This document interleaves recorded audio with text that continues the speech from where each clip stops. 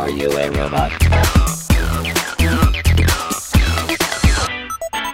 I'm with Charles Radcliffe. It can only mean one thing, that we have reached the end of the season. Yay. Boo. Yeah. I don't know if that's a good thing or a bad thing. Oh, it's too bad that we finished the season already. But the good thing is that in another week, we got another season. So yeah, there we go. A big one. Yeah. We got a big one, season 4. But season 3 was fun. I really enjoyed season 3. And yeah, quite a difficult task you set for today to kind of pull all these threads together, from blockchain to kids and IBM and mental health and regulation. Yeah. Where do you want to start? Should we start with what happened last month? Yeah, definitely. We were all over the place in the podcast season, and we were all over the place when it comes to the world circumstances. And I know that you want to talk a little bit about that. I mean, the chaos and the craziness that is the US government. And wow, that's all I can say. So here's the thing, Dee. We first spoke about a year ago, yeah? And I had just written my white paper on digital ethics with my friend Dick. And, we try to imagine all the sorts of things that might go wrong. And, I think those of us who are close to this subject are, have a pretty healthy imagination for what might go wrong when tech is not regulated and tech is not controlled, and people who are in the tech industry are looking at only what's in the interests of their platforms and not in the interests of wider society. So, I'm no stranger to the ideas of what might go wrong. But a year ago, if you had said to me, a year from now, we will be having a conversation on the other side of a failed revolution in the United States caused by fake news and social media, I would have told you you've been smoking some mushrooms. But here we are, a month after a failed revolution in the United States. And when I think about the United States, I think of, freedom of speech and democracy are like the two things that come into mind. I imagine, the Empire State Building, the Statue of Liberty, the Golden Gate Bridge, the beautiful natural resources you've got in the US. But the idea of democracy and freedom of speech are the two things. And then, of course, the US is also the cradle of the tech industry, really, and social media is born out of the United States. And so how on earth has this gone so badly wrong? And I think the danger we have, I think this is called the Overton window, that is that when our discourse is always stuck between, extremes that we think are likely or extremes that we think are, acceptable things to talk about. And right now we've had this, this unbelievable event in the United States with the storming of the Capitol last month. And I guess my worry is if we think that, well, that's like just gone slightly over the edge in terms of that. Yeah, that was just a one-off event. That was just a blip. That was just something that happened once. Was it though? As opposed to something which actually we are susceptible for across society, across the world, in all democracies. And so we've really got to get a grip of this stuff, this data and AI and tech, and how we get some controls in place before it gets really badly out of hand. It's well put. I think the idea around this is something that happens occasionally in different countries. You have people that overthrow the government, but in the US, has that ever happened? Will that ever happen?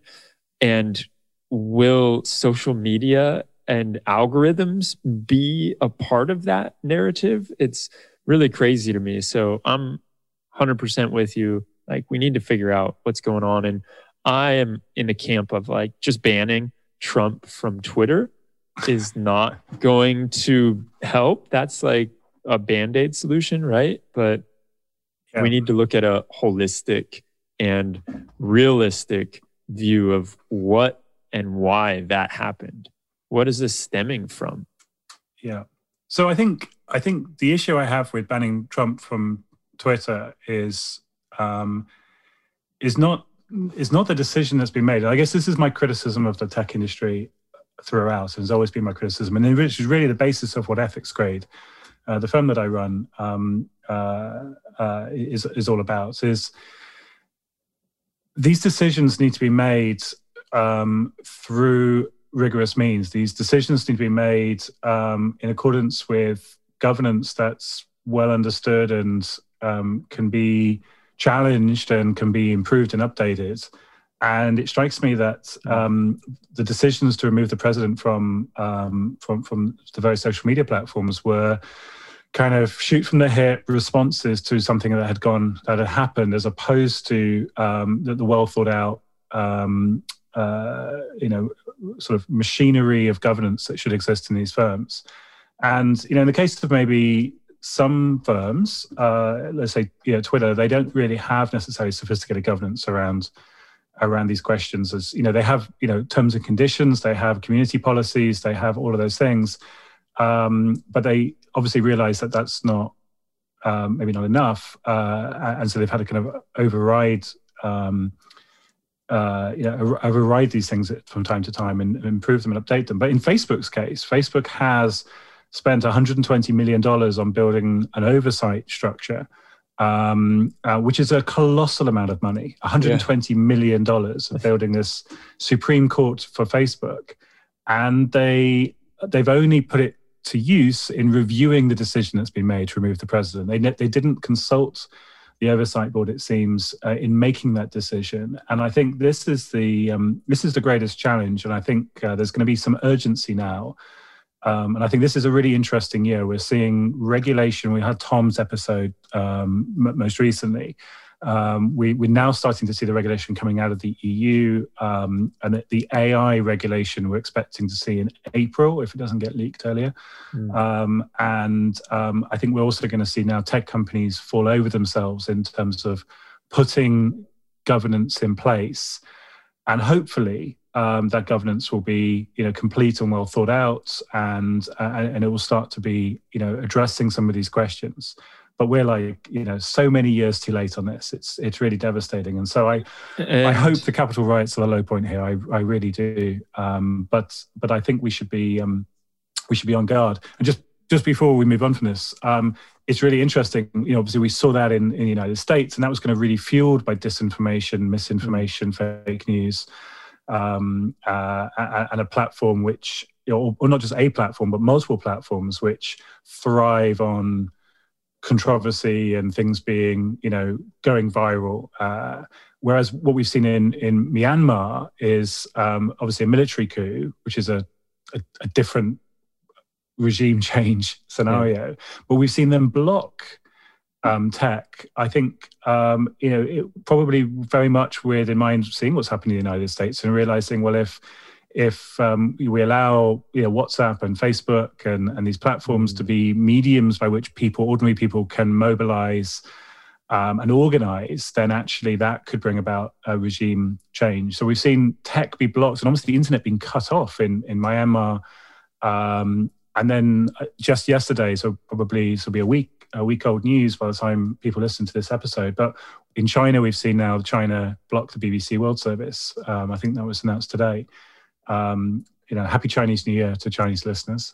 It is Chinese New Year today as we're recording this. But I think this is just a whole nexus we've got to really get into. I think we need to have maybe a season dedicated to misinformation and fake news, because this is a battleground. And to a point we spoke about last year, I said that my prediction for this 10 years was this decade would be a decade where how we regulate human activity, our democratic model, or rather our political model, whether it's democracy or authoritarian, what wins out, this will be the key battleground, and tech will play a role in that.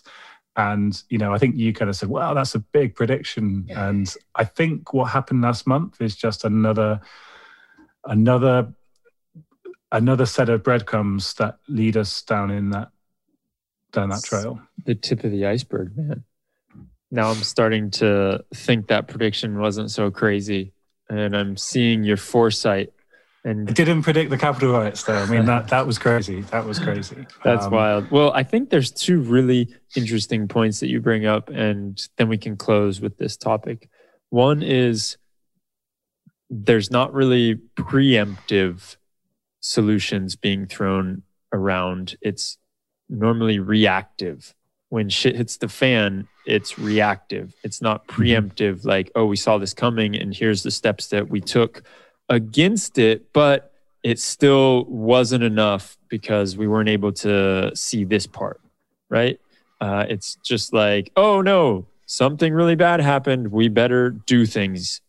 And that's where I feel like, and of course, if we talk to anybody that's working at Twitter or Facebook or wherever these manipulation campaigns are happening, they'll probably argue that there's a lot being done and they're trying their best. They're trying their darndest and they're doing the preemptive stuff, but they didn't realize that it could be taken so far. And yeah, but that's like people working cigarette companies saying we're trying to make our products, kill people less or make them slightly less addictive. It's like, really? I'm sorry, but I just don't buy that, because the way the business model, what we need is I think, to really believe that, we need to see one of the big tech companies, really start to wind back some of their business models, because it's the business model that's the problem. I think Shay made that point in his recording with you, that it's that's the problem. And I wonder whether actually the change is not going to come from regulation, but the change is going to come from ordinary people who are just going to insist on that and vote with their feet, or vote with their who their account is held with. And we've seen obviously a mass exodus from WhatsApp to some of the other secure messaging platforms in the last month. Whether that becomes an existential problem for WhatsApp or not, we'll see. But obviously, what a platform like WhatsApp does need is liquidity. You need to have lots of people on that platform, otherwise the value becomes nothing again. So one of the things I think you spoke about with Tom was about interoperability. And I think that's the key weapon. If there's any policymakers listening to this, then if we can force some of these platforms to be more interoperable, I'm not sure what the word is there, but if we can force them to help people migrate their accounts, their content from platform to platform, and if we can enshrine that into law, then actually it becomes, I think, a much better market for maybe some organizations who are a little bit more ethical, or those who are a little bit more on the commercial end, to fight it out. And I think ordinary people will vote with their accounts. Right now, it's really hard. If you terminate your WhatsApp account, not that I have one, and that itself is quite hard, not having a WhatsApp account in 2021. But if you terminate your account with one of these platforms, it's very hard to then pick up with someone else. Yeah, and like we've seen, I'm sure, I don't know if you saw this in the news, but if you wanted one, I can't remember which VR set it is. Is it the Oculus? If you want to use that, you have to have a Facebook account. Yeah, well, funny you should mention that. So I was pretty upset when I read that. I switched on my Oculus and it said, "I'm sorry, you've got an Oculus account ID and it simply won't work after this date." To be fair, the date is March 2022, so I've got another 13 months left of my Oculus functioning.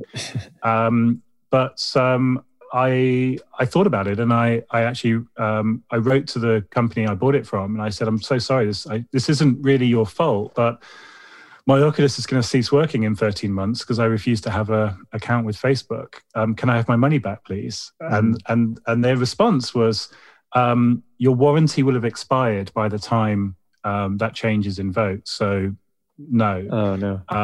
So I've actually taken it up with my credit card company, and it's going to be really fun to see how this plays out. I had a situation, I know I've mentioned this before in the podcast, but I write for Forbes occasionally, and I wrote an article a year or so ago about the Netcam, which was a Belkin product. And the Netcam is like a home security CCTV device.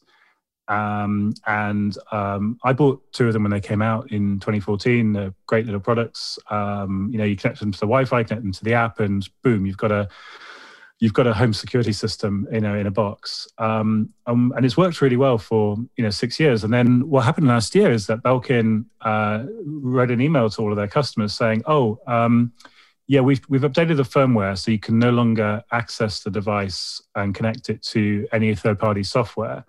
Actually, that had happened maybe a year or so, or year two beforehand.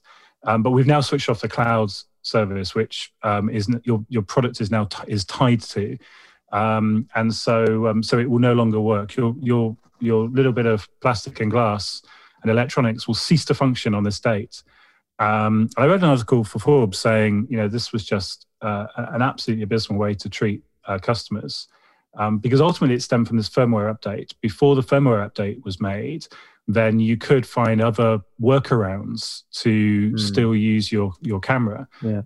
But because and I suggested to Belkin that they might want to reverse the firmware update, or at least put some other firmware in place so that people could switch to a different cloud provider, or people could build a community service or some other way of keeping these products alive.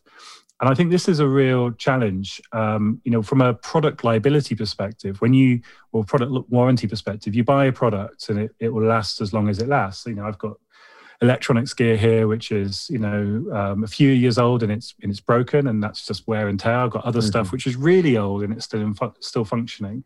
But I think wear and tear, stuff which kind of has reached the end of its life, we can understand from a kind of design hardware perspective. But what I can't understand so easily is when a manufacturer turns around and says, "Yeah, we for whatever reason, we're going to switch off the service that product relies on." And imagine if Amazon did that with Alexa. Imagine if Amazon said, "Oh yeah, sorry, we've decided to terminate the Alexa service. So as of a week next Friday, your Amazon Alexa will just be a very expensive paperweight." We've seen companies do that. Sonos have done that, backtrack from it. Belkin have done that. And what Facebook are doing with Oculus, I think, is a really interesting ethics problem, because they're forcing users to be more tied into their platform. And what are they giving them in return? The option of nothing. You either sign up for your Facebook account or you don't have a product that works anymore. And I think we're going to see a few more examples of that over the next few years. And I think we're definitely going to see some regulation on that. So I think we might see a few test cases. I'm not suggesting that my case will be a test case, but I'm fully expecting to get my money back. So you're going to have watch to out, American Express. Yeah. Well, in the next recap, you can tell us if the money came through. Yeah. Yeah, because it's an interesting problem. And I know there's a lot of outcry about that. And it goes back to what you were talking about, this interoperability and the ability to not be locked in and not have to have the choices be made for you. Because that's really what's happening. We're not given a choice. It's just you do this or you don't get to play in the game. So there's a really interesting battle going on here. Now, the other thing that I was going to mention about what you were talking about, and I know I said we would be done with this topic 5 minutes ago. So the other thing is the cutting off of technology for a coup, like you were talking about what's happening in Myanmar right now, right? And so it seems like we have to find this balance in between, because if we have it as the wild, wild west, then you get what happens in the US. And if you have it where you cut it off and you're seeing people realizing that, hey, we don't want the public to unite, we're just going to cut it off, then it also creates a horrible situation. So you can't live with it, you can't live without it, really, is where we're at. Yeah.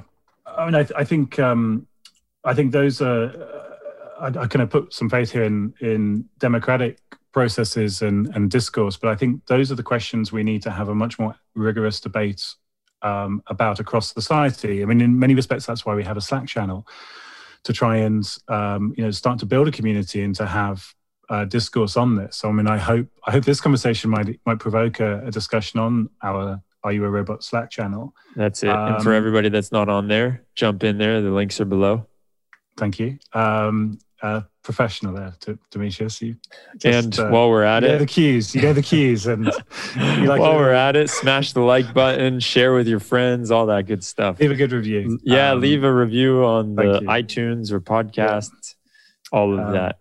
But in all seriousness, that's why we have a community, because what we really want to do is to create a forum for people to share their views and to have some discourse on these questions. And I think, there's a question here: is universal access to the internet, is that a human right in 2021?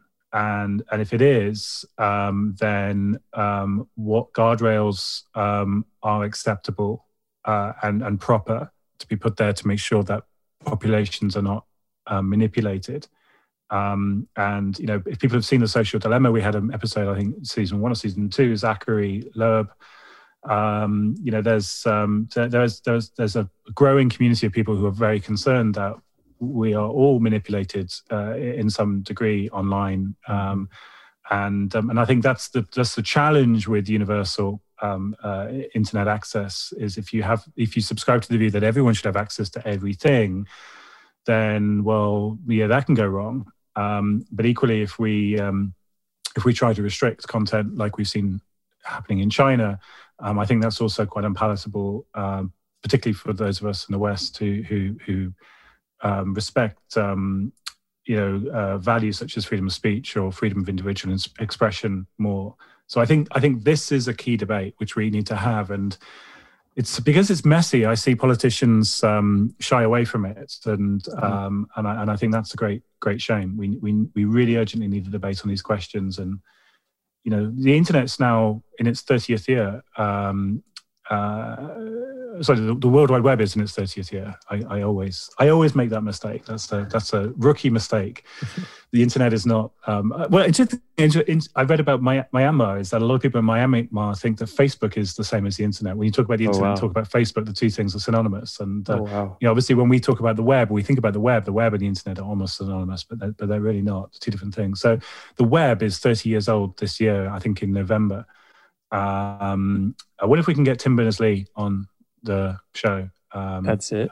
Let's do it. That would be cool, wouldn't it? That would be amazing. Is it 30 years old? 32 years old this year. What if I might be wrong? Actually, I might be wrong. It might not be 30 years old. We'll fact check that. Something else. We should fact check. All right. So let me just stop right there, real fast. It turns out we did some fact checking, and Charles was a little bit off. It's not the 30th anniversary of the internet. It is the 30th anniversary of Linux.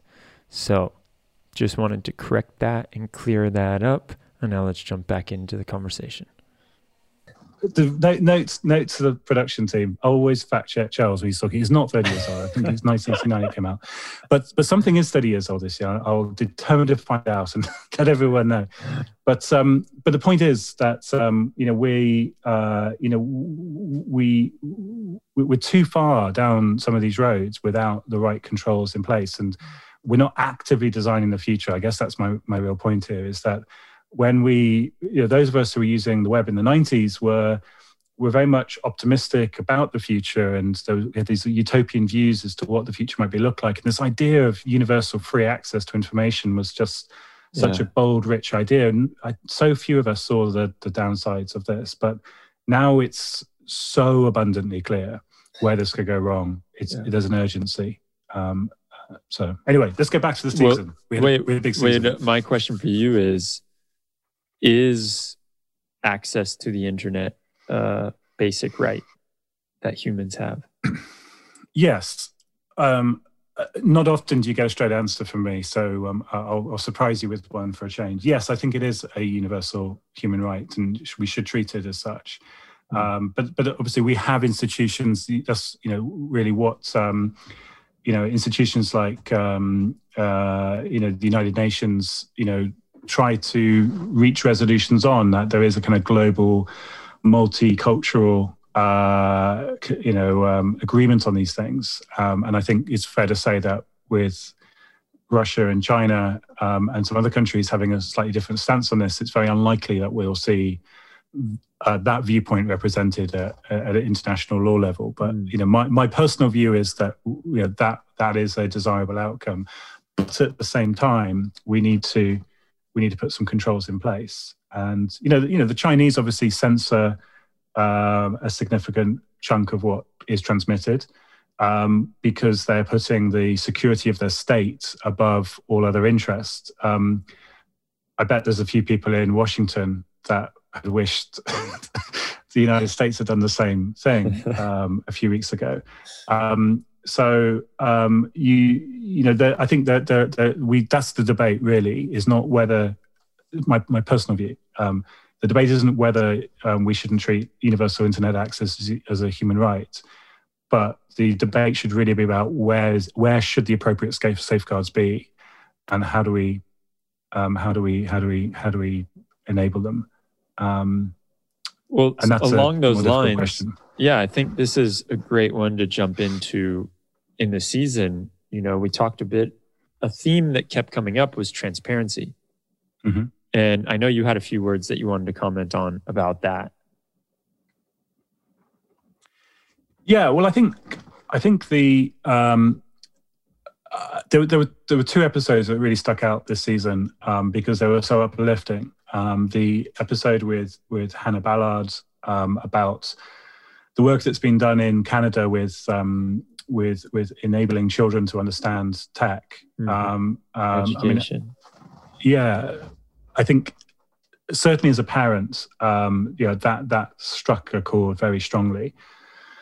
And I think what was so interesting about that episode was two things. I mean, firstly, how they how they're trying to teach kids that when they're interacting with a machine, they're interacting with something which is programmed, and it's not some adult sitting behind it pulling the strings. Mm-hmm. And it's also not some living thing. It's I find it quite amazing. I despite my anti-tech stance, I do have a few Amazon Alexa devices scattered through the house. Well, they're not called Alexa devices, are they? They're called Echoes, aren't they? But I've got them scattered through the house. One of them is in the bathroom, which is really a useful place, I find, to when you're in the shower, sitting on the john. Well, not in the shower, but I sit on the john and say, "Hey, what's the weather today?" And that's when you actually need, a hygienic tech.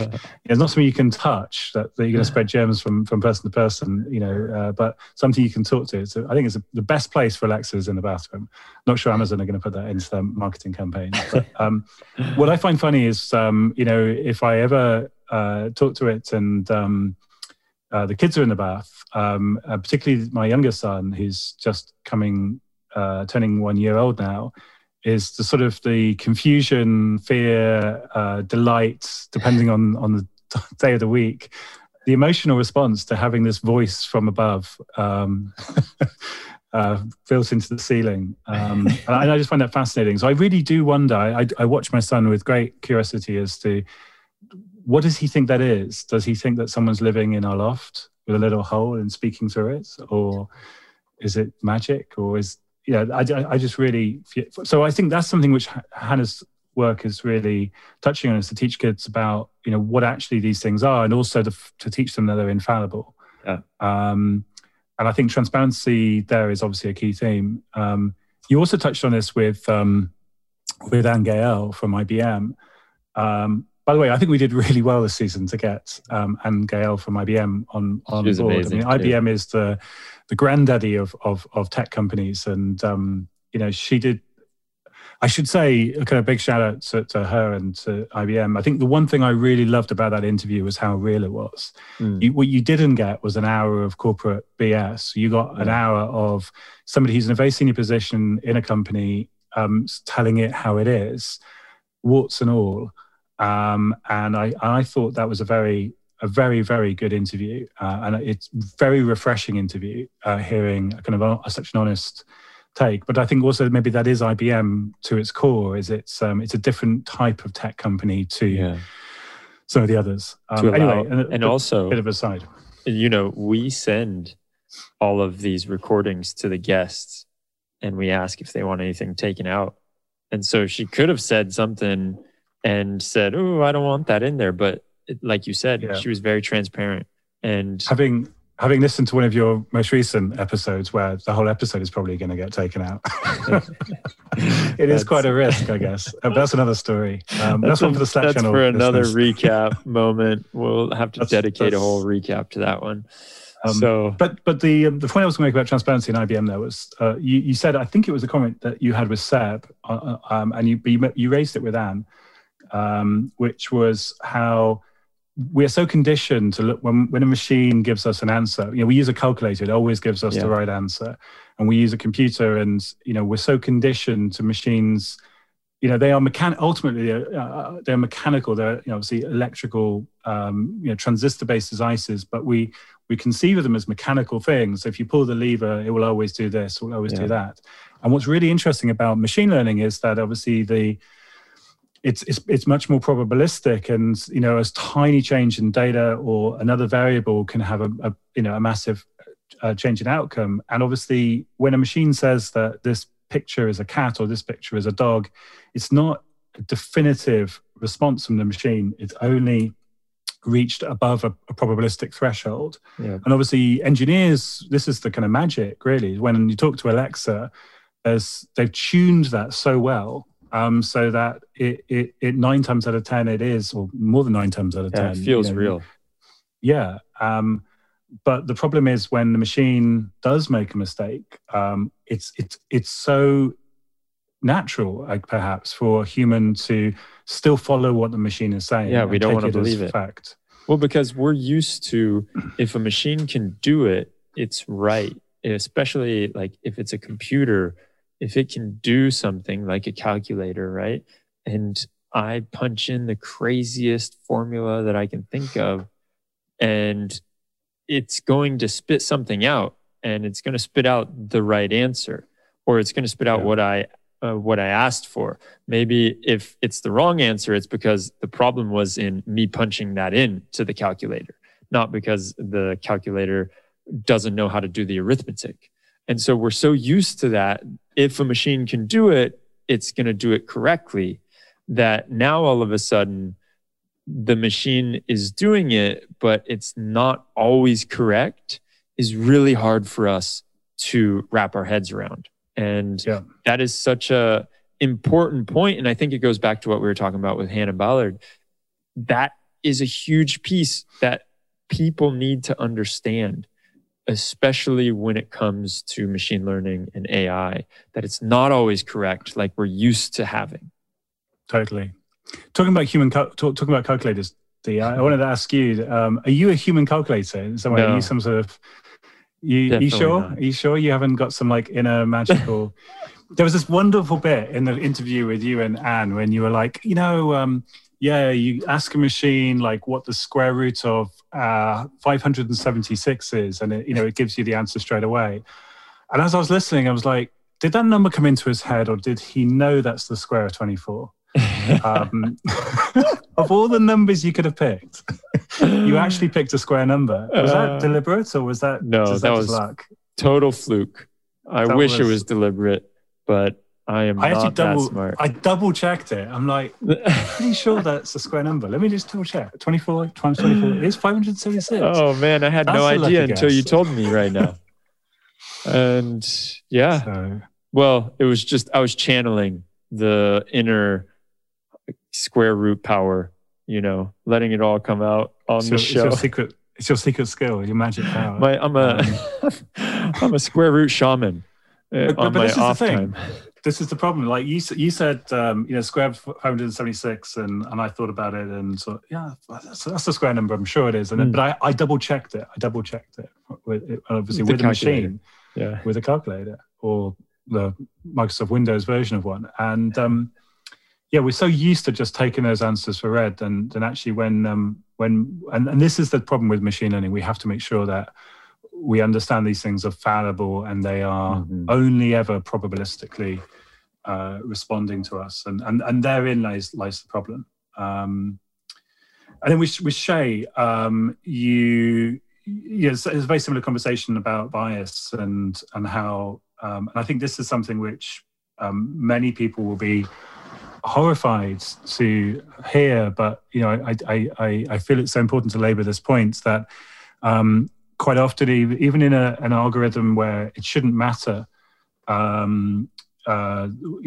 like performance. I think it was performance of teachers was the example he gave. If you change the name of the teacher from John to Jane, then it can actually, the algorithmic score that it might assign to how that teacher's feedback has been received might change because of the gender, and it's things like that which are obviously very, very, very impactful, and we've got to make sure that we've got the right controls in place to weed out.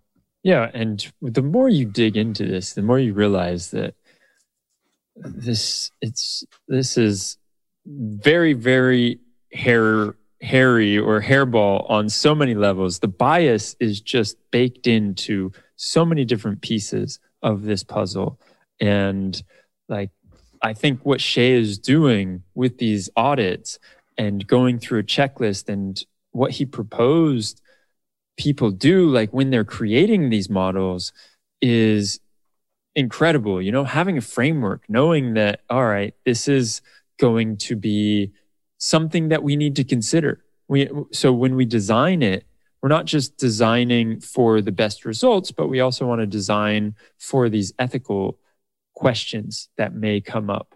So I thought, yeah, man, Shay was incredible to interview. And the first thing he said was probably, for me, the most impacting, and it started the tone, where it set us off on the right foot. Because I saw, a few days before I interviewed him, I saw something that Amazon had come out with, and it was like, it's like, I can't remember if it's an API or if it's an actual service that you can hit that service with your algorithm and it will tell you if it's biased, right? And so automatically when I'm talking to Shay and I'm like, oh, this is a great way to think about it. Shay, is it going to be at some point where we can just let algorithms decide if other algorithms are biased, or if we can let the algorithm audit the other algorithm, right? Without getting too meta on you. But he was like, yeah, that's definitely doable. But first we got to know what exactly we're going for. We don't have it's a moving target right now, and we don't have like a true north. We don't know how to audit these really well so that there's no bias involved. And even humans are struggling doing it. So how can you think that a computer can go ahead and grapple with these questions that are much less of black and white? Like, oh, yes, it's this or it's that, because that's really what I think is the difficult part of it. It's not like clear-cut answers that we're dealing with. But I think herein lies the deeper ethical challenge around this, which is, Amazon doing this and Microsoft doing this and Google doing this and the other cloud platforms doing this. On the face of it, it seems like, oh, what a great idea. Well done, guys and girls. You've built an audit capability. It's like a spell check. You've built kind of the algorithmic equivalent of a spell check. So well done. But the challenge is these platforms providing audit services themselves, there is an implicit conflict of interest around that. And so it's a bit of kind of marking one's own homework in a way. And so Shay and I are both members of a group called For Humanity, which is a community of contributors to an AI audit initiative. And I think I'm right in saying, please fact check this team, production team. I think I'm right in saying it's the largest AI audit, most detailed AI audit currently out there. And I think we've achieved that because it's a crowdsourced initiative. And Ryan Carrier, who we're going to have on the show later on, not today, but another day. He wrote a very good letter to I think it was Sundar Pichai at Google, who basically said, look, guys, if you want to be in the business of auditing, then you've got to then stop being in the business of doing machine learning. You can't do both. And we've learned that the hard way in the financial industry, We've learned this because things have gone badly wrong. People have been ripped off. People have lost their money. There've been bad investments. Banks have gone bust. We've had to bail them out. We've learned all this the hard way. Please learn from our lessons and realize if you want to be in the audit business, that has to be independent. And Shay did make this point. Independent third-party audit is what's important, and those are the crucial things. Otherwise, it's like having your cousin Joey do your car safety test. It's like, well, it's also, really? It reminds me of, I was talking to someone who was creating certifications, and he said that if you are the one who writes the exam, you cannot be the one who gives the course, who creates the course, because otherwise you're just going to create a course that is going to teach you how to pass the exam. Yeah. So, exactly. And that's one of the things we're very sensitive of at Ethics Grade is we're rating companies on the quality of their governance. And this episode won't quite go out live before we publish our first data, but maybe a few weeks after people hear this for the first time, there'll be real data on our website. So you can see, like a credit score, you can see how tech companies and non-tech companies that do tech perform on these things. And that's based on a public model. But we've got to be really careful that we don't, at the same time, provide the consulting services to organizations to fix that, to remediate their scores, to improve those things, and then also do the ratings. Otherwise, we're simply marking our own homework. And by the same token, we are licensing the AI audit from For Humanity, and that needs to be entirely separate from our ratings capability. And I think it's really important that as an auditor, providing that audit service, and Shay and I, we have, I guess, a bit of an overlap between what we do, but we're coming at this, I think, from quite different angles. So it's a small community, and I think we're all friends more than competitive, which is good. So I'd highly recommend his firm. But it's really important that we're auditing against a third-party standard, and we're not auditing against our own standard. And I think this is something which is going to become more important. And for people who are listening, who are not necessarily so close to the detail in terms of developing AI systems or maybe marketing AI systems, this is a really critical distinction. By and large, when I say by and large, because there's always the odd exception, but by and large, when you see a company publish its financial results, when you see that a company has, like Apple has sold X million iPhones and therefore its revenue was, Y, or in Apple's case, $1 billion, you can be confident that number wasn't, just, Tim Cook dreaming it up because it sounded nice and it sounded in line with what he said 3 months ago. You can be confident that that's actually what really happens. And why can you be confident? Not because Apple is trustworthy necessarily. It is, I think. But also because the corporate governance that exists around Apple is trustworthy. And I think that's really why you can trust Apple. But also the rest of the infrastructure of trust, as Shay put it, is in place. And that we have third-party auditors. And for a public company like Apple, its accounts have to be publicly audited and by a third party. And it's that infrastructure of trust, which means that we can be really confident that when you invest in Apple, when you buy Apple shares, you can have confidence that they really did sell what they sold and not just a made-up number. And we need the same thing from an algorithmic perspective, so that when machines are making decisions on our behalf and we're choosing, a one smartphone provider over another smartphone provider, or one self-driving car over another self-driving car, we can have confidence in the governance that goes into it. And ultimately, we can be confident that, the algorithms are not racist, they're not biased, or if they are, that the firm in question has got the right controls in place to address those things in the appropriate way as quickly as possible. And those are the things that we are missing today still. Yeah. Yeah. And one little last part about if they are, that we're notified of that, right? Like that at least we're told that this has been shown to have had bias in XYZ. Goes back to the transparency. And that's something which I think that's not so far-fetched to think that we might get into a place where we start to see firms try to put right mistakes that were caused by algorithms, weeks, months, years ago. And we see that in the financial industry. I mean, I'm from the financial industry, and I think the benefit of working in such a highly regulated space is you can kind of see the analogies from that to other places. So, for example, I used to run a data analytics company many years ago, which I'm no longer involved in, but an anecdote I can give you from those days, and I think we may have even spoken about this when you and I did our first ML Ops podcast all that time ago, was we had a credit card company as a client, and the credit card company, they had sent out statements to customers, as they do, as we both know. And they had a customer, and I think the story went that they sent out these credit card statements to this guy who had obviously a bit too much time on his hands. And he had sat down and gone through with a spreadsheet and calculated what he thought the interest should have been. And it was different to what they thought the interest should have been.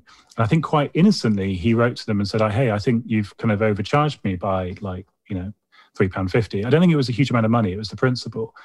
And the mistake they made was not like jumping on it and responding straight away. I mean, if they'd done that, and they would have probably saved themselves from what happened next. But what happened next was they didn't respond on time. He took it to the financial ombudsman service, and they came in and said, well, you need to investigate this. And then they investigated it. And then they discovered there was a problem with the calculation that they had for interest. And so what they had to do, and this was, as you can imagine, extraordinarily expensive for that firm. What they had to do is, first of all, calculate what the mistake was. And so we helped them with that. My analytics company helped them with that. And that was a fun project, I should say. It wasn't big dollar amounts. It was, a sort of a penny here and a penny there in cases, or, it was rounding errors, but these rounding errors accumulated. And it was more about the interest rate dates that were kind of the marketing of services wasn't actually tied into the actual calculation, and there was a mismatch on those dates, and hence why these problems started to become cumulative. Yeah, okay. And they had to write to every single one of the customers that were affected and say, we believe we've mischarged you, and therefore we have to refund you. And in some of these cases, it was like pennies, but they had to do it by law. And I think it's not too far-fetched to think that we might see the same thing. And I can imagine a future world where you get an email notification saying, hey, you were overlooked for that job application 2 years ago because of some bias we found in that algorithm. And we have to interview you now. And well, maybe not that, but maybe there's some sort of compensation, or maybe there's some sort of, but I think notification is certainly one step that's needed.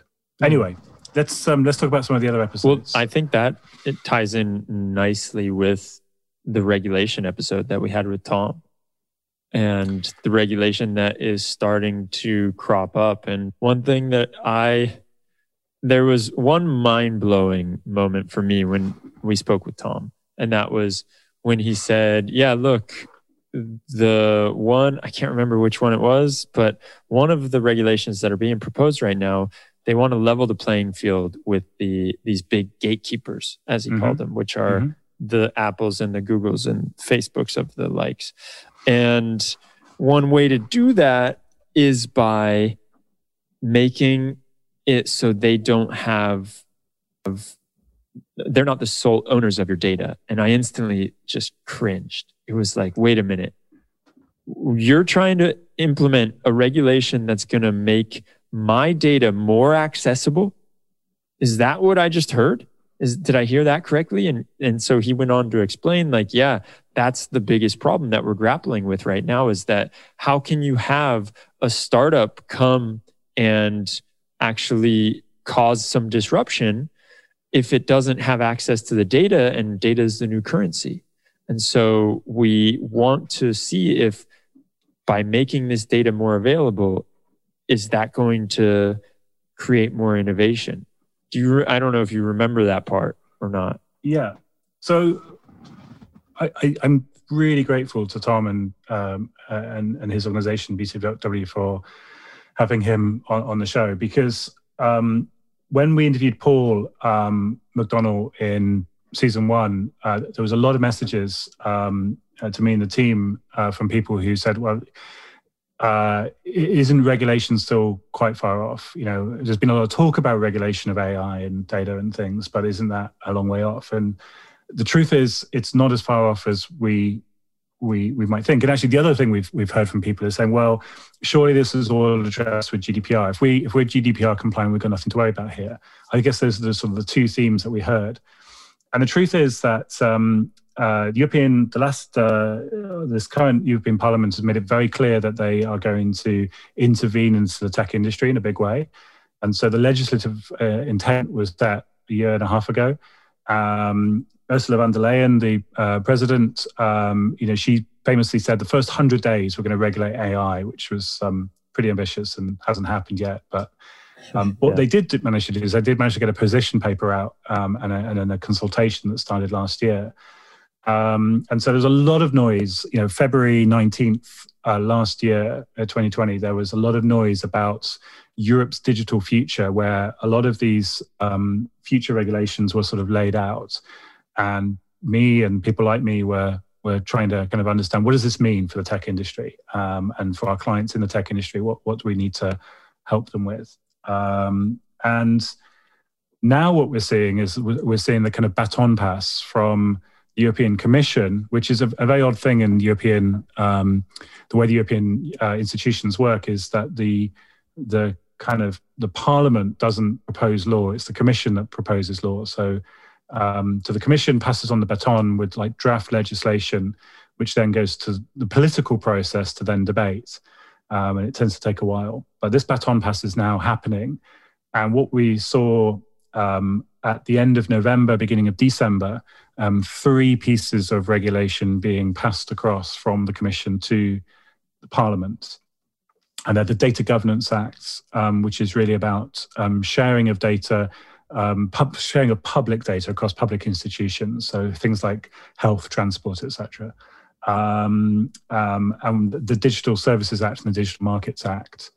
And the next piece of this jigsaw is going to come into play in about 6 weeks from now. We're expecting to see the AI regulation draft. I'm told sometime late March, early April, although these things might leak early. Hopefully they do, and we can get a sneak peek into what's going on.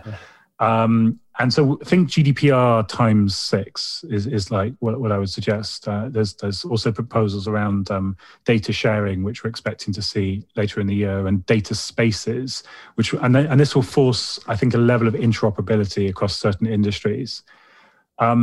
I think there's 2 things, and my takeaway from Tom's interviews, there's 2 things. One is to really try and rein in some of the kind of most outrageous anti-competitive behavior or exploitative behavior from some of the tech companies, and that can only be a good thing. And the second thing is about trying to help European companies compete more. And I think they are aimed at trying to help Europe's tech industry try to compete. But I think that feels like a longer shot, because certainly as we sit here today in 2021, Europe doesn't really have a tech industry in the same way that the United States or China does. I'm sure there are people listening who'll be deeply offended by that statement, but the truth is, Europe doesn't have something that can truly compete on the same footing as the United States and China. But there are certainly those like Thierry Breton, the trade commissioner or internal markets commissioner, or whatever he's called, who are really keen to change that and to fix that. And they talk a lot about digital sovereignty, the idea that we can start to build a community within the European Union of tech companies that are European tech companies and can start to compete with the Amazons, the Googles of the world. So this is big. This is a big deal. All these things, and I think it's I think it's not necessarily all fully fleshed out, not all maybe fully worked out in detail. But I think we're going to see some big changes. And for those of us in the UK, just by simply the proximity to Europe, we're going to be affected by this. And Tom spoke about the Brussels effect, which is how, exactly, because Europe's such a big economy, 450 million people, for a tech company like a Google or an Airbnb, the Digital Markets Act is going to force you to change potentially some of how you operate. And so for a smaller economy like the UK with only 60 million people, it kind of makes sense to kind of probably apply European rules to the UK and maybe other places as well, and have sort of a smaller set of rules to manage. And so for other jurisdictions like Australia or South Africa or states in the United States, we'll probably see them copy some of these legislative proposals from the European Union, because that's what we've seen with GDPR. We've seen it being copied across the world in different places. Yeah. Copied but tweaked, I would say. Yeah, the second iteration, it's been evolved and evolved. You take out some of the not so interesting pieces or the not so nice pieces, and you hopefully make it better on each iteration. Yeah. So there was that one, and I know we're kind of running out of time, so I wanted to talk with you a bit about the conversation that I had with Sydney and her take on the state of affairs. I know you had some things that you agreed with and didn't agree with, so talk to me about that. So first of all, I really enjoyed the interview, and again, somebody from, we've had other guests that we've interviewed from other companies who've only been able to speak the party line, as it were, and not been able to kind of bring their own personality or judgment to the conversation, and those interviews are still lying on the cutting floor, because ultimately that's not going to be something which people are going to want to listen to.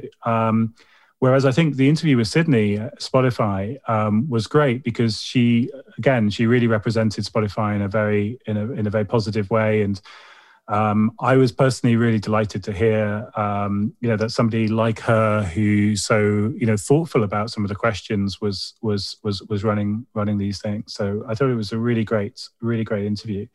I guess the challenge I had with, she's running intelligent automation for Spotify, and so she's running, the process optimization and automation for the firm. And you touched on this in a few times about, look, is this not robots taking people's jobs? And she kind of pushed back and gave you the kind of classic answer. And I think herein lies the problem. And I would love to have joined that interview, because I think her and I could have had a friendly sparring on this point. She talks about how in the Industrial Revolution we've invented technology before and people have been displaced, but we found new types of work, and it's all been great. And now we've got all this sort of new jobs that we never thought about 100 years ago. And I get that. But the nature of the difference is that in the past we were building things, and she said this herself, we were making machines that can fly, we were making machines that can transport us faster than we can run ourselves, we building machines that can communicate further than we can shout. In the past it was all superhuman capabilities we were building. But the very nature of what she's doing is she's replicating human abilities in machines. She's taking our skills, the things that we are good at, the things that machines in the past weren't very good at, and we're encoding them in machines. And so there's a category difference between automation of the past and technology of today. And so I think that means the risk of robots taking jobs and large numbers of people being displaced through tech is just significantly higher.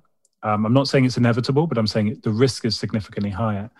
And therefore, I think it's really important for firms like hers who are deploying robotic process automation software and other tools designed to make their workforce more efficient. It's really important for them to, I think, have a much more I don't want to use the word honest, because I'm not at all suggesting she was being disingenuous or dishonest, but I think the problem is the risks of getting this wrong. Again, coming back to where we started the conversation today, if when these things go wrong, the consequences are catastrophic, and storming of the Capitol was pretty bad. Really pretty bad. let's not gloss over that.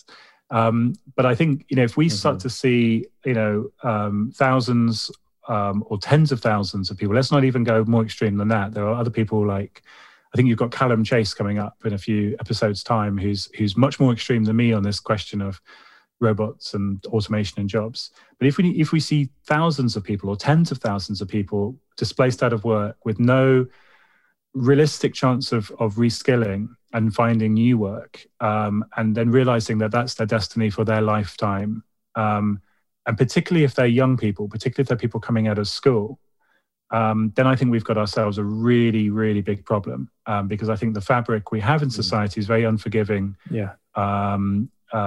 For those people, and so therefore I think that for firms like Spotify, and Spotify are by no means the only firm doing RPA. There's every big company is implementing RPA right now. It's a massive field. What's critical is that they have a much more proactive policy in terms of how they're helping reskill people, and also helping have that long-term conversation with policymakers about how this is having an impact on society. And I think simply brushing the question off of like, well, we're not making people redundant today, we're just giving productivity improvements, and we'll always create these new magical jobs, and somewhere down the line, I think that is very dangerous, is glossing over the risks and not thinking responsibly about the harms. Why do you feel like people, and in this example that you used, they're not going to be able to reskill? And especially the young ones, you said, why do you feel like they won't be able to go out there and reskill? Because I think I have a different opinion on that, just from my own trajectory. As you like to put it, a year ago, I couldn't even spell AI. But now I was waiting for that. I knew you were going to mention that comment. It was hilarious. It had me laughing. You can't spell very GDPR hard. though. That is genuinely funny. Every time it is genuinely funny. So I'm sorry for the AI comment, but it was more a response to the very slow GDPR that you gave on a conversation we had. Yeah, it confuses the hell out of me. But anyway, You're not alone. Anyway, me going from not even being able to spell GDPR or AI a year and a half ago to being knee deep in the machine learning operations world right now, and understanding how that works and having a job that is around that. I am a little bit skeptical when it's like, oh, the reskilling isn't going to happen. Yeah. So your story is wonderful, and I think what's wonderful about it is it's also truly inspirational for people. Because I learned how to spell. Not yet, but you have become, as I like to think of you, as the PewDiePie of AI in such a short period of time, because your other human qualities, your other human skills, your personality, your charisma, all those other things, which and you've thrown yourself at it, and you're truly an inspiration, I think, for people. And I hope people who think about making a career move into AI look at you and people like you who've done that, or to some me, I've come nearly became a lawyer, and I've become in tech. So I think there's loads of great examples there of people who've made it. What I think we should not lose sight of, though, is that there's also lots of examples of people who don't make it, who don't manage to make that shift. And I think the problem when we talk about the Industrial Revolution from a 2021 perspective is it was a very, very long time ago. And when we think about it, it's when I think about it myself, it's very simplistic. In the old days, there were peasants, and they were kind of making things in cottages, and then we built factories, and then we started building motor cars and having these, like, you imagine this sort of thing of America and the industrial heart of America, producing steel and factories and products. And now we live in the world we live in today, and isn't it wonderful? And all these jobs that we have today, like AI auditing jobs, and conversation designer for speech to text chatbot systems. These would be unthinkable to those kind of peasant workers 200 years ago. And that's true if you take it from a kind of looking purely at the 200 years compressed into 3 sentences. But the truth is that during that time, the social unrest that happened was of a magnitude which most of us today have just forgotten about. And it was that social unrest, it was the levels of poverty in places like London. London, probably the richest city in the world in the 1840s, had over half of its population living in absolute squalor. And it was those conditions that gave rise to Marx and Engels, whose writings led to the very worst, or some of the worst, that happened in the 20th century. And why did people take to violent revolution? Coming back to what we started the conversation with, because they were so fed up with their lot, they saw no alternative. When perhaps you feel that there's nothing to lose, you might be willing to take the ultimate roll of the dice and put yourself in harm's way in order to make for change. And I think that's really what happened in the early 20th century. We saw revolution in the absolute sense of the word, caused by ideas which were 60, 70 years old, which were from a position where I'm sure Marx couldn't have imagined another way out of it. And so I think that's the warning lesson from history. Here in 2021, we now know we're going to displace a lot of people out of work. Do we just let them figure it out for themselves? Or do we try to maybe slow down some of the automation and think this through in a really careful way to make sure that no one is left behind, or as few people are left behind as possible? And for me, that's the prudent course. I hope that humanity is here 500 years from now and 1,000 years from now, and I hope we look back at this time and don't analyze too many of the big mistakes. But the challenge, I think, for society is that if we get this wrong, it is existential. We've seen, I think, hopefully we've seen enough examples now of what social unrest can do. Certainly in France, with the Yellow Vest movement, a lot of destruction, a lot of harm. That's probably like a level 1 or a level 2 on the social unrest scale. Capitol riots, probably a level 2 on the social unrest scale, and maybe a level 3 even. What about level 4, level 5? And what I worry about, my father-in-law's a truck driver, lovely guy. End of his career, he's probably got 10 years of driving trucks to go. But if he was made redundant tomorrow because of self-driving trucks, what would he do? He's the sort of person who will probably find another way to make a living.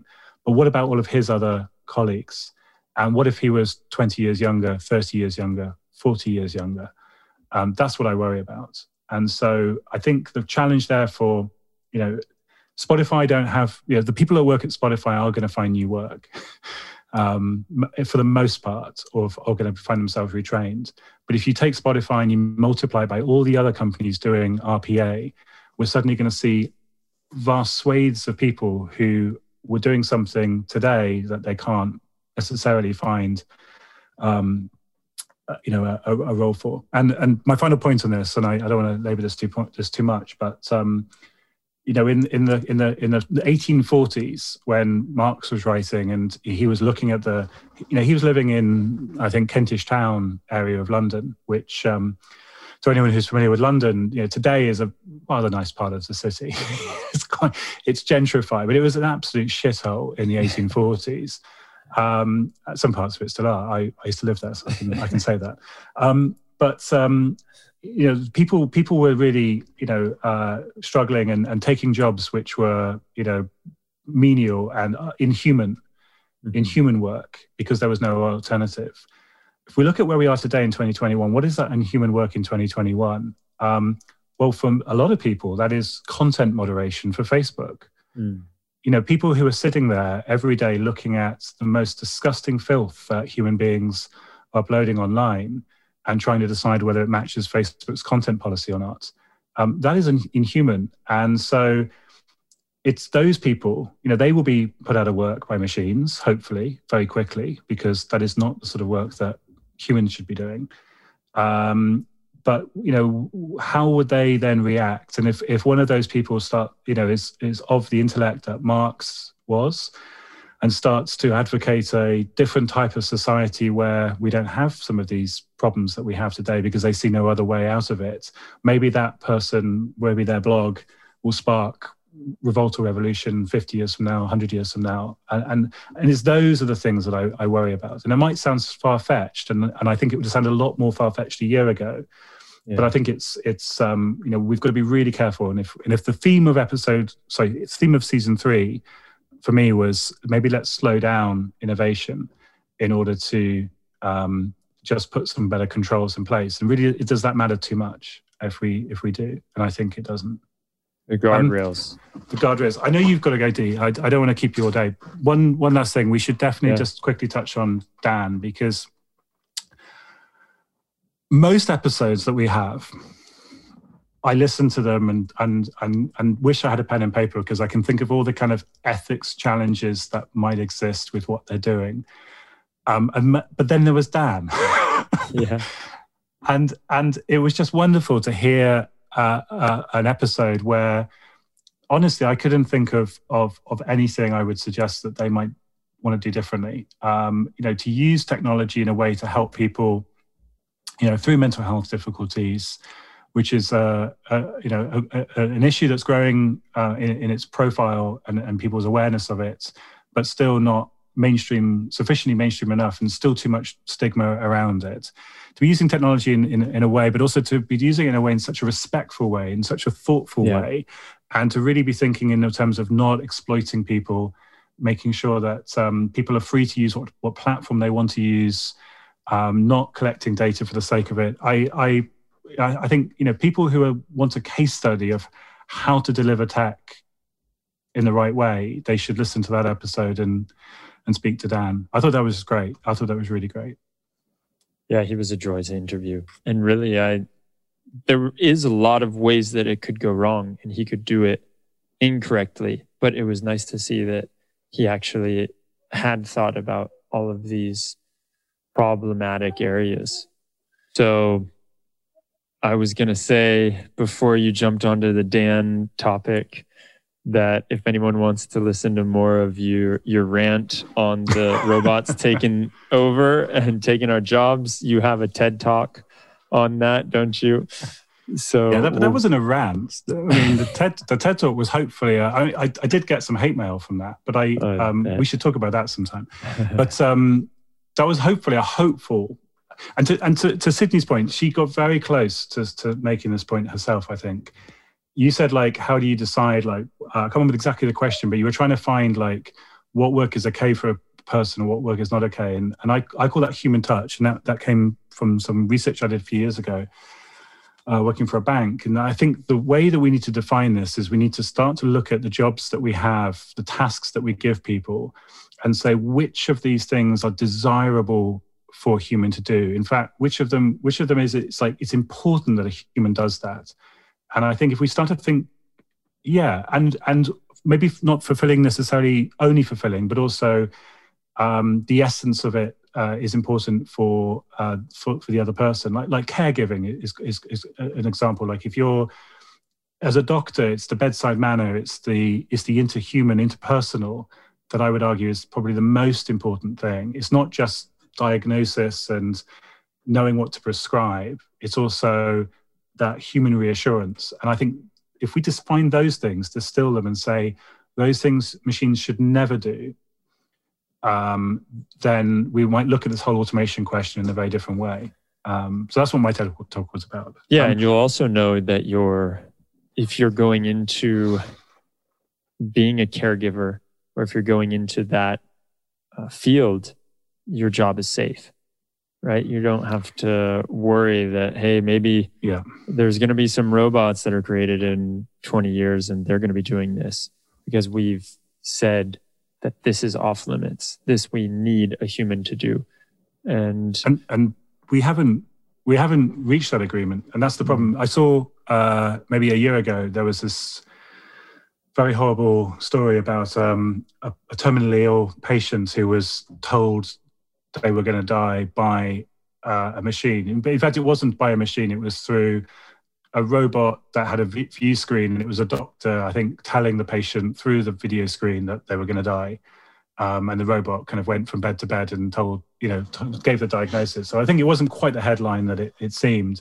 But again, should that have been a conversation that was mediated through a touch screen, or should that have been a person coming to the bed and holding the person's hand and talking them through what was going to happen? I know what I think the right answer to that is, and I'm sure most people listening will agree with me. Well, we really need to define those things. Yeah, and so this is where I am starting to try and be realistic about things, because there's a lot of factors that go into that as to why you can't have a doctor for every one of those patients, right? Because there's not enough doctors out there potentially, and there's more sick people than we have staff for. And it's the same argument kind of I hear a lot. It goes back to we want to create this scenario. We want to be very utopian about how things get done. But when the rubber hits the pavement, maybe it's just not possible. And I think a lot about this in tech, and there's a lot of non-diversity in tech when you're hiring in tech, right? Like you don't have a lot of women that are coding, and you don't have a lot of people that are of any other race besides white people. And so you get to this place where everyone thinks that, yeah, we want diversity in tech. We all can agree that that's great. But then what happens is there's just such slim pickings that is not actually a reality. Does that make sense? Like I've been pondering over this quite a bit, because you get the startup that's looking for a diverse team, and they go out there and they're interviewing women and they're interviewing men, and it just turns out that there's not as many women to interview. So how can later they either have to make the choice, all right, we're going to hire someone who is a woman, and maybe they're not the best cultural fit, or maybe they're not the best person for the job, but you know what? We're very firm on this. We want the diversity. Or they're going to keep hiring people that are all looking the same and thinking the same, going from the same universities. So I don't know, maybe I'm completely wrong about that, but that's something that I've been seeing, and it's like, oh, there's a bit of a dilemma, and it's nice to think euphorically, which I personally think, yes, we need diversity and we want that. But then when it actually comes down to it, you see in the job field, if out of every 100 people that you interview, you have only 10 that are women, then how can you realistically say that you're going to have a diverse team? And then not to mention that Google and Facebook and everyone are cherry picking all of those, because they also want the diverse team and they can pay them whatever they want. Yeah.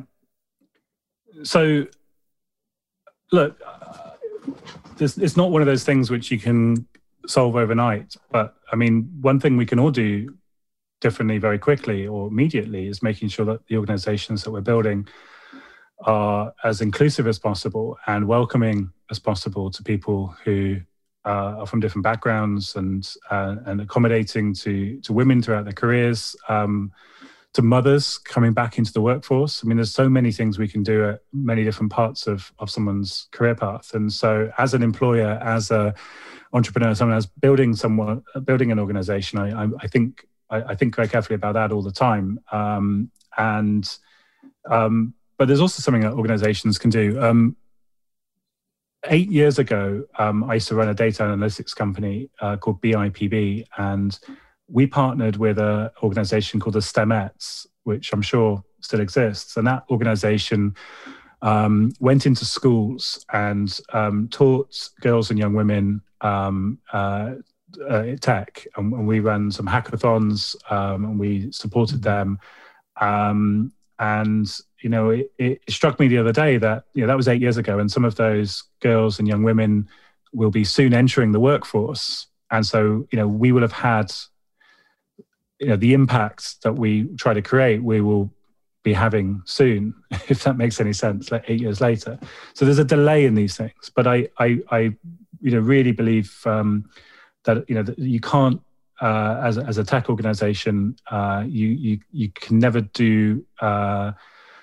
You can never do too much in that regard. But unfortunately, I mean, I think it's easier for some of the big companies. They've got bigger budgets. They can do this and get a lot more recognition for it and marketing benefits from this. And that's sometimes I think kind of the tech for good stuff they do maybe outweighs some of the not so good tech stuff they do. Yeah. But I think we've all got to do that. All of us in the tech industry need to do this. But I mean, Hannah, just the last thing, I guess, Hannah Curtis and her sister Priscilla. Priscilla, she's moved into crypto and blockchain, from having been an actress. I mean that, and so she's made that leap mid career because of COVID and necessity. But Hannah used to work with me, and so I know her quite well, and she she's definitely been an advocate for STEM and gender equality, and and I think it's been something that she's been passionate about through her career. The fun thing I think about her interview, apart from your tips on money laundering, which I thought was quite funny. That's what everybody said. Oh yeah, so you got some your money eyes lit up. laundering? So how do I launder money again? That would be really interesting. But the crazy thing about crypto and blockchain and Bitcoin, and again, we're a few days after Elon Musk announced that Tesla are now getting into, they bought $1.5 billion of Bitcoin or something, and so that's helped Bitcoin rise in value. The crazy thing about that whole space, the ethics question, and I should have written this to you before you interviewed them to ask, is the energy cost. Crypto is really interesting, and Bitcoin particularly so, because it's just the biggest cryptocurrency and has the most liquidity, and I think as a project, it's a fascinating project. But the proof of work, the kind of the fancy maths that goes on in order to make sure that it's safe and secure. What people are doing is they're burning electricity and turning it into that fancy maths. And Bitcoin is now at such a size that the amount of electricity that's being consumed by the Bitcoin network is really quite significant. And I don't know the exact number. Please, someone fact check this for me. But I think it's approaching towards 1% of the world's energy is consumed by cryptocurrency transaction mining. Wait, so isn't that ironic? Elon Musk, who is all about the energy. That's the story. That's the story. And for Tesla, which is actually seen by many people as an ESG strong company, because Elon has done more than almost anyone else to move the planet to a zero carbon, green, clean air future. So, kudos to the guy. I mean, he's a lunatic. He's probably going to tweet that I'm a paedophile for me saying that he's a lunatic. I'm going to get sued now by Elon, but he's done a great service to the world. But yes, the irony of Tesla buying Bitcoin is not lost on me. That's for sure. And I wish maybe we'll have to get somebody else from the crypto world involved. But I thought the Tour, that's the TOUR, the Tour of Tor was fascinating. I also love that. I thought it was a really good episode. So amazing, Charles. I think we got to cut it here. I could talk to you all day, but I think that is the time that has been allotted for this chat and more. Yeah. Thanks again. Have a good weekend, buddy. I'll speak to you again soon, and looking forward to season 4 recap. See you later. All right. Take care.